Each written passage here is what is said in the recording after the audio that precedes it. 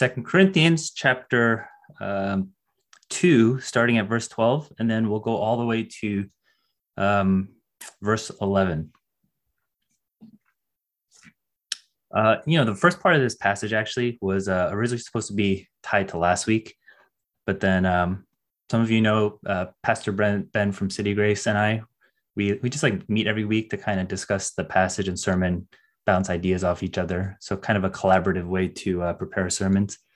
And I don't know, we felt thematically it was hard to fit that into last week, so we're including it in this week, and that's why it's a little bit long today. But nevertheless, this is the word of the Lord. Let me read it for us.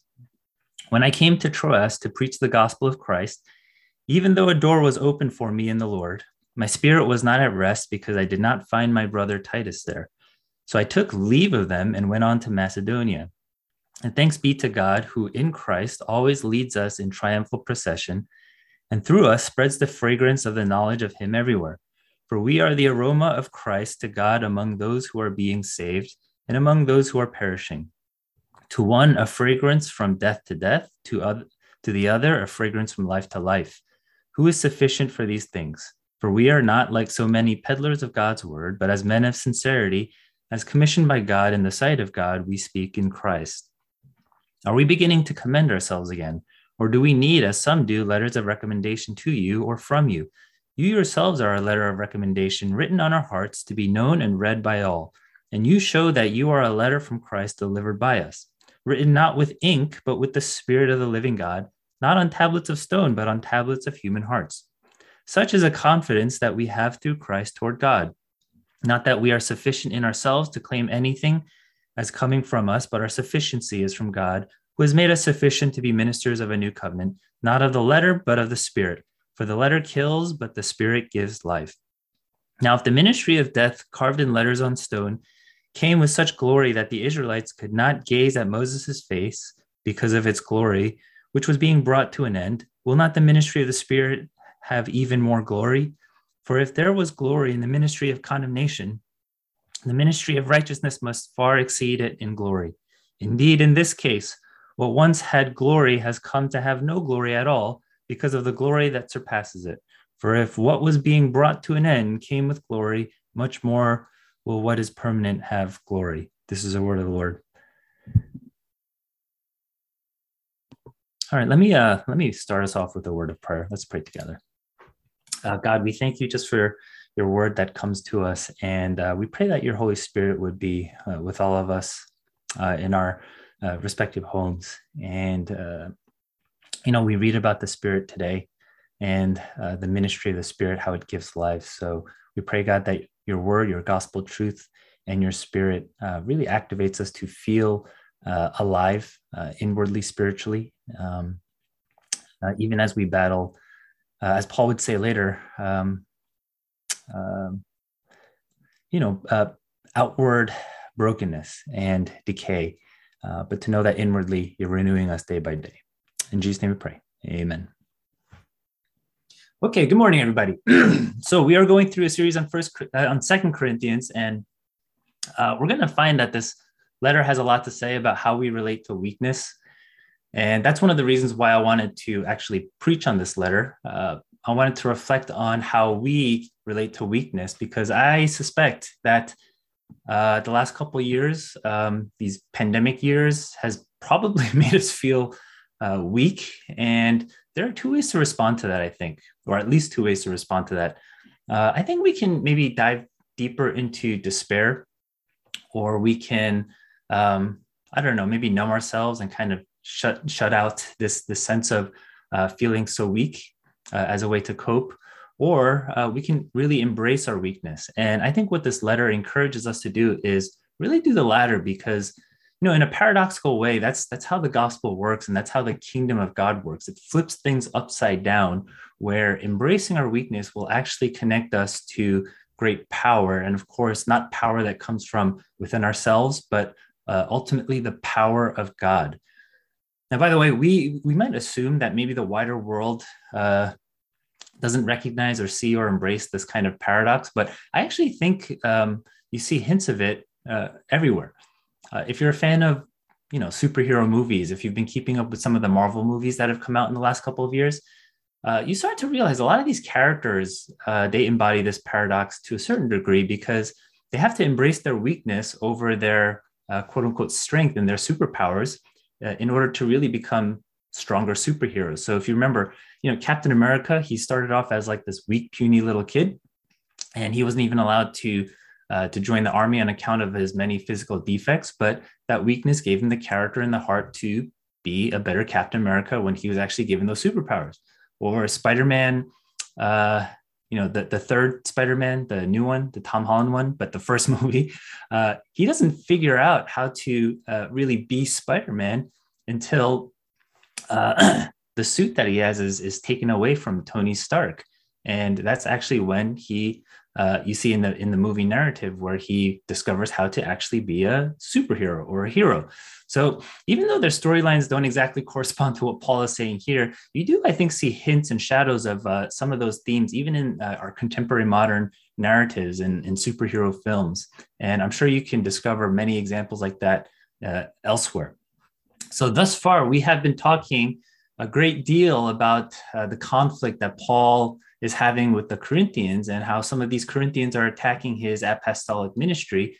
And we've seen how Paul begins to defend that ministry, but it's a very fine line because he's not defending his ministry for his own sake or his own name. And on the surface, we could say that 2 Corinthians is a letter that is giving us a perspective of ministry. But I think if we reflect a little bit deeper, we could say 2 Corinthians is actually showing us the implications of the gospel and how its message centers on a crucified Messiah. And I know I've been focusing on weakness, which is what we'll continue to focus on. But by implication, there are also implications for how we ought to relate to power. And you might automatically think that power is a bad thing, but that's not it either. Power is not necessarily a bad or evil thing. I think power is actually good, but our understanding of true power becomes distorted because of the way we access power. How do we really access true power? Well, we have to access God's power. And according to 2 Corinthians, what we'll see is the way we access it is going to be by way of weakness. So 2 Corinthians shows us how the cross flips our understanding of weakness and power and strength, and that if we want to access real, true, good, healthy kind of power, we have to ultimately embrace our weakness. Or to put it another way, it's when we embrace our weakness, then we will find God and he will show us his true power and his true strength that will uphold us and form us and transform us. So Paul, he's showing the Corinthians how this dynamic really works itself out in his apostolic ministry, in his defense, which is why I say he's not defending his ministry for his own sake, but in a way, he's teaching them this is how a crucified life or a crucified ministry works. This is why what you see on the surface is really consistent with the paradox and the dynamics of the gospel and a crucified Messiah. And so we get an example of this in our passage starting in verse 14.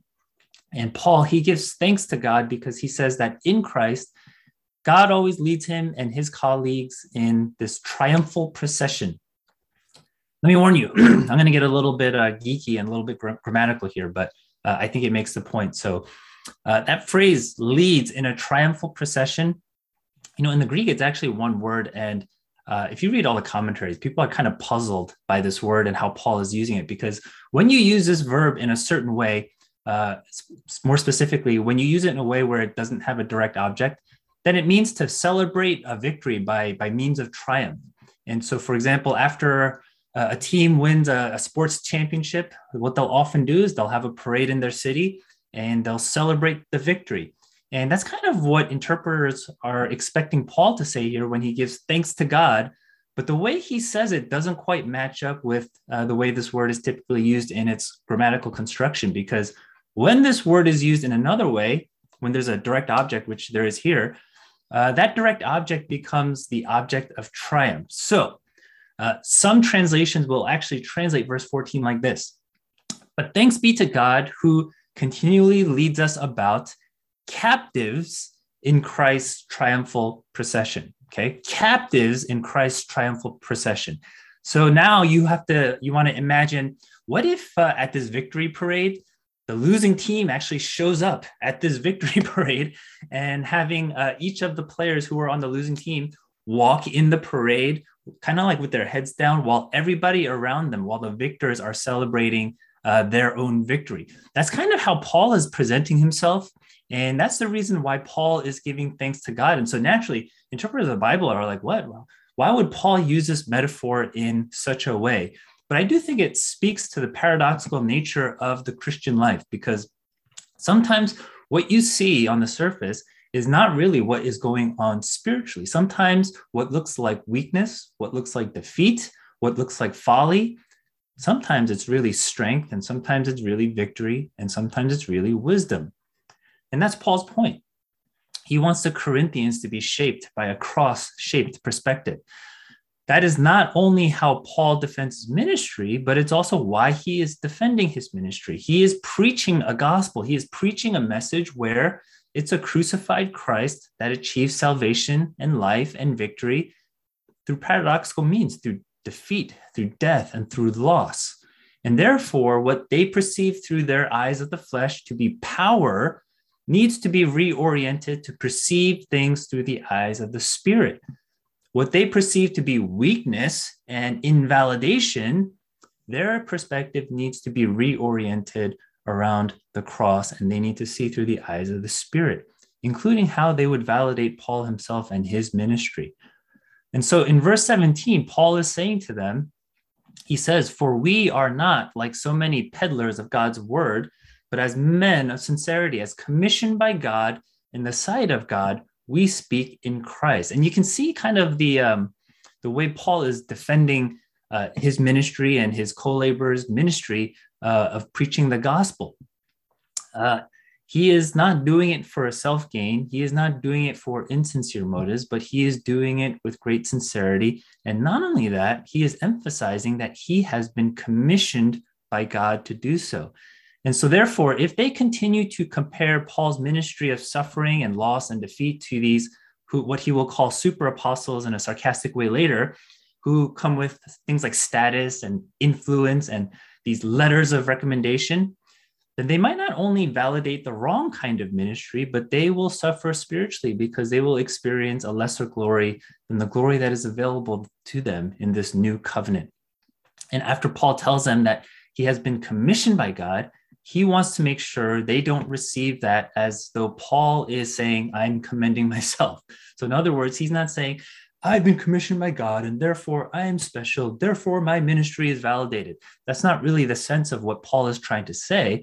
No, that's actually the approach of these other itinerant teachers and preachers and false apostles who came with letters of recommendation to validate themselves.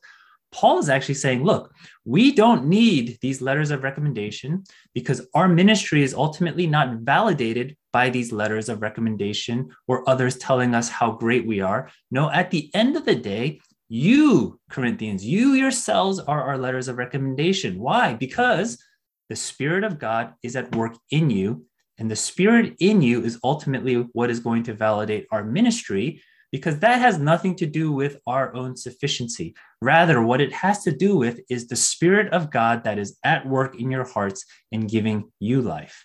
It has to do with you hearing the true gospel and the Spirit applying that gospel to your hearts.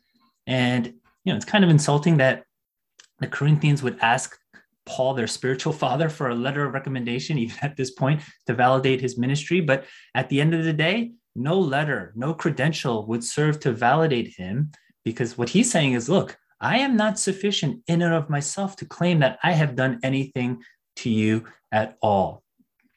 I want to reflect for a moment, though, on this concept, this notion of validation for a brief moment, because I want to draw an important principle from what Paul is saying here. Now, in our context, in our world, in the life that we live, being validated is pretty important, just as it was in the ancient world. So when you apply for a new job, you submit your resume, maybe you submit some references, and these things are supposed to validate that you're somebody that is worthy of being hired. If you've worked for a a certain company, maybe a very important company that has a very high reputation, then maybe your association with them validates you in the eyes of others, because the thinking goes, well, if this great company is going to hire you, then you must be good, right? So even in our personal lives, we draw validation, not just for our careers, but even we draw validation from our marital status. Or if you're married and if you have kids, maybe you draw validation from how your kids turn out or things of that nature. And so that means a lot of our validation becomes rooted in things like our accomplishments or even our abilities. But according to verse 6, Paul would classify that kind of validation. I'm skipping a few logical steps, but Paul would probably classify that kind of validation under this old covenant system, which he refers to as the letter. And he says the kind of validation that comes from the letter and not of the Spirit is a problem because the letter kills, whereas the Spirit gives life. And, there's more I should probably say on that, but I want to stay on this theme for validation for a bit. And it might seem a little bit extreme to some to say that, the kind of validation that is rooted in our accomplishments and our abilities kills, because that seems like the obvious place to find validation for most people in the world. But that's what Paul is saying here. So let's reflect on why he would say that. Pastor John, he just published a new book. I have it here if you're interested in reading it. It's called On Generosity. And he has this chapter in that book where he talks about meritocracy.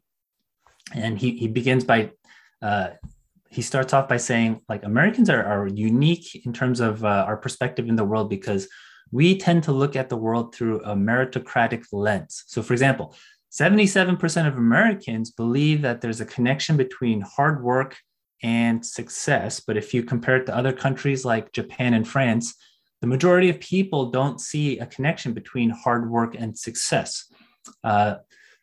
Some people in the world or some countries in the world would say, you could work as hard as possible, but still not yield success. There's not necessarily a direct correlation. So in that chapter, what Pastor John does, he quotes this other book by Michael Sandel, which I also have here, right? He's a political philosopher who teaches at Harvard. You see what I did there? I just validated Michael Sandel by telling you he teaches from Harvard, right? We can't escape it. But he wrote a book called The Tyranny of Merit. And, Pastor John takes that book, some of the ideas of that book, and reflects on merit. And he basically argues, we don't live in a true meritocracy. And there's a lot of other factors that go into our success or failure. So he'll say something like this, the problem with thinking that we live in a meritocracy can really have detrimental effects. If you take the example of like the college admissions process, Michael Sandel says, the years of strenuous effort demanded of applicants to elite universities almost forces them to believe that their success is their own doing and that if they fall short, they have no one to blame but themselves. But, in the college admissions process, the reality is your hard work may mean you qualify at a certain level to be accepted in an elite school, but there are a ton of other factors that are beyond your control that contribute to the decision as to whether you get admitted to that particular elite college. So it could be whether your parents went to the school, whether they donated money to the school. It could be based on your financial circumstances and your ability to pay for the school. It can be based on your demographic, your race, your gender, like all sorts of things that you don't really have control over. But what Sandel is saying is like a student who believes that it is completely based on merit and not any of these factors that are beyond their control, they are weighed down by their own success or their own failure to the point where it can crush them if they don't get in, because there's no other way to interpret that than saying, I'm a failure, right? I didn't get in because I am not good enough. And what Michael Sandel is saying is, that sense of falling short can crush a person if you believe everything is purely based on merit and your success or your failures fall entirely on you. I think that's at least part of the dynamic that Paul is talking about when he says the letter kills. He starts to mix metaphors a little bit when he talks about how they are a letter written not on tablets of stone, but on tablets of human hearts. He's drawing from imagery of the Old Testament, but he's anticipating a comparison that he's going to make between the old covenant and the new covenant. Because under the old covenant system, God's people, they were given the law, and they were expected to be perfectly obedient to that law without really having the ability to be perfectly obedient to that law on account of the reality of sin. And maybe we could say that the Pharisaical type believed in a kind of meritocracy where such obedience was possible, which led them towards self-righteousness with respect to themselves and maybe a condemning attitude with respect to others who didn't follow the law. Now, that's not to say that the law or the old covenant is bad or evil, because you read other letters, especially the letter to the Romans, and Paul's pretty careful to make the point that the law is not bad because he knows people can misinterpret what he's saying. He's not saying that the law is bad or the old covenant was bad, but the reason why it kills is because we aren't able to fulfill it on account of our sin. And if we're not able to fulfill it, then it becomes a ministry of condemnation, as Paul would say in verse 9 of our passage today. But Paul's not a minister of the old covenant, and therefore his ministry is not a ministry of death and condemnation. In verse 6, Paul says he is a minister of a new covenant, and that his sufficiency to be a minister of the new covenant does not come from the letter, but it comes from the Spirit. In other words, Paul's not claiming anything meritorious about his apostolic ministry. He says it explicitly, not that we are sufficient in ourselves to claim anything as coming from us, but our sufficiency is from God. And with respect to the new covenant, God actually promised he would make a new covenant through some of the Old Testament Hebrew prophets. And you read some of what God promised in places like Jeremiah 31 or Ezekiel 36. By the way, I didn't make this connection last week, but there's a place in Jeremiah 31 where God says, I will remember your sins no more. And if you heard the sermon last week, and if you remember it, I was talking about how Paul seems to have chosen to forget the offense that was against him. And that part of forgiveness means to forget the offense. And not in a sense of like you forget it happened from a memory perspective, but in the sense that you no longer choose to view that person through that lens of their offense or their sin. And perhaps Paul does that for the Corinthians because that's a characteristic of the new covenant. God says, I will remember your sins no more. Let me just read a small portion from Ezekiel 36 and kind of give you a sense of what God promises in the new covenant. And God says through Ezekiel, this is chapter 36, starting at verse 26, and he says this, and I will give you a new heart, and a new spirit I will put within you. And I will remove the heart of stone from your flesh and give you a heart of flesh. And I will put my spirit within you and cause you to walk in my statutes and be careful to obey my rules. Now, if you were paying attention to when I read the entire passage before, I think you can hear the connections that Paul is making with this text and with respect to what we read in Ezekiel 36 regarding the new covenant. You can hear the connections of the heart and of the spirit that God would give us, that indwells us. Under this new covenant, God will essentially recreate us into something new by giving us this new heart. He will also breathe new life into us by way of his spirit, and that will have a profound impact upon us. And that last phrase alludes to one kind of impact that God would have on us. God says something very interesting. It says he will cause us to walk in his statutes and be careful to obey his rules. And I think it's even clearer in the Hebrew, but you can even hear it in the English. So therefore, even our ability to obey requires God's divine intervention through this giving of a new heart and his indwelling spirit. Now, when Jesus came into the world, he comes and he mediates this new covenant for us. How does he do that? He does it through the cross.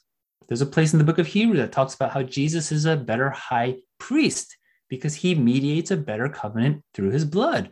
Under the old covenant, priests had to present a sacrifice to atone for sins over and over again. Why? Because God's people would continually fail to obey the terms of the old covenant. You see, when Jesus comes, he comes as a better high priest who offers a better sacrifice to atone for all of our sin. Jesus offers his own blood as a sacrifice for us so that we might enter into a new kind of relationship with God under the new covenant. And, there will come a time pretty soon where we will partake in the Lord's table again together. I think originally it was supposed to be the last Sunday of the month. But hopefully very soon we will be able to partake in that. And if you recall, when we hear the words of the institution, Jesus says, "This cup is the new covenant in my blood. Do this as often as you drink in remembrance of me." When we partake in that cup, we remember that his shed blood has given us a new covenant that comes with better promises. We're promised the forgiveness of sins. We're promised a new heart made clean. We are promised an eternal relationship where God is our God and we are his people. These are promises you find in Jeremiah 31. But now let's bring it back to Paul. Paul here is saying he is a minister of this covenant. He is a minister of this covenant through the preaching of the gospel. And the essential nature of this covenant is gracious in character, not meritorious. If his very message is a message of grace, then it would be a complete contradiction for him to claim that he is sufficient in and of himself because his message is about how God graciously gave himself for us and to us through a crucified Messiah. If we now relate to God under the new covenant, meaning we have been given new hearts and we have the Spirit within us, and that means we can no longer be destroyed on account of our own merits or lack of merits, because our salvation is ultimately rooted in the merits of another, which is Jesus Christ. And that is ultimately what leads to life. So what's the upshot of this? Well, I imagine some of us have struggled in this pandemic because, the demands of us maybe were the same, maybe the demands of us increased, but our ability to meet those demands maybe significantly decreased. Maybe you don't feel like you're doing a great job in your work. Maybe you don't feel like you're doing a great job as a parent. Maybe you don't feel like you're doing a great job as a friend. And maybe you don't feel like you're doing a great job even as a Christian believer, right? There are so many things demanded of you, and you just don't feel like you have the capacity or the capability of meeting those demands. And so maybe you feel like a failure, or you feel unworthy, or you feel invalidated. I think the encouragement of the new covenant is this. The new covenant gives us freedom because it says, at the end of the day, your validation is not rooted in your achievements and successes anyway. It comes from a place that is much more secure than where we oftentimes find these things. It comes from the quote unquote success of Christ, who, by the way, achieved that success paradoxically. He achieved it through death, through shame, through loss, through defeat. And if we are a people who belong to the new covenant, we of all people should know that what we see on the surface is not necessarily the spiritual reality of things. Because sometimes wisdom looks like foolishness. Sometimes wealth looks like poverty. Sometimes strength looks like weakness. Sometimes triumph looks like defeat. And if we really understand this paradoxical nature of a Christ-formed, cross-formed, cross-shaped life, and the Spirit indwelling within us, then here's my one encouragement. If you feel weak, embrace it. Because in that weakness, I think that's where we'll find God. And when we find God, I think that's where we'll find the strength and the power that we are looking for and that we need. Let me pray. God, we look around us and we look, of course, with eyes of flesh, and we struggle with that sometimes. And in looking through the eyes of flesh, sometimes all we see is a lot of failure, a lot of hardship, a lot of suffering, a lot of inability. And sometimes we get frustrated by that. Sometimes we feel crushed by that. Sometimes we feel hopeless and in despair and depressed by that. But God, I do pray that you would help us to look for you in our weakness. I pray that you would help us to find you in our weakness. And I pray that because your Holy Spirit is real and dwells within us, that you would help us to experience a power and a strength that transcends us and transcends our own. And we would feel this sense of being undergirded by one who is full of power and full of glory.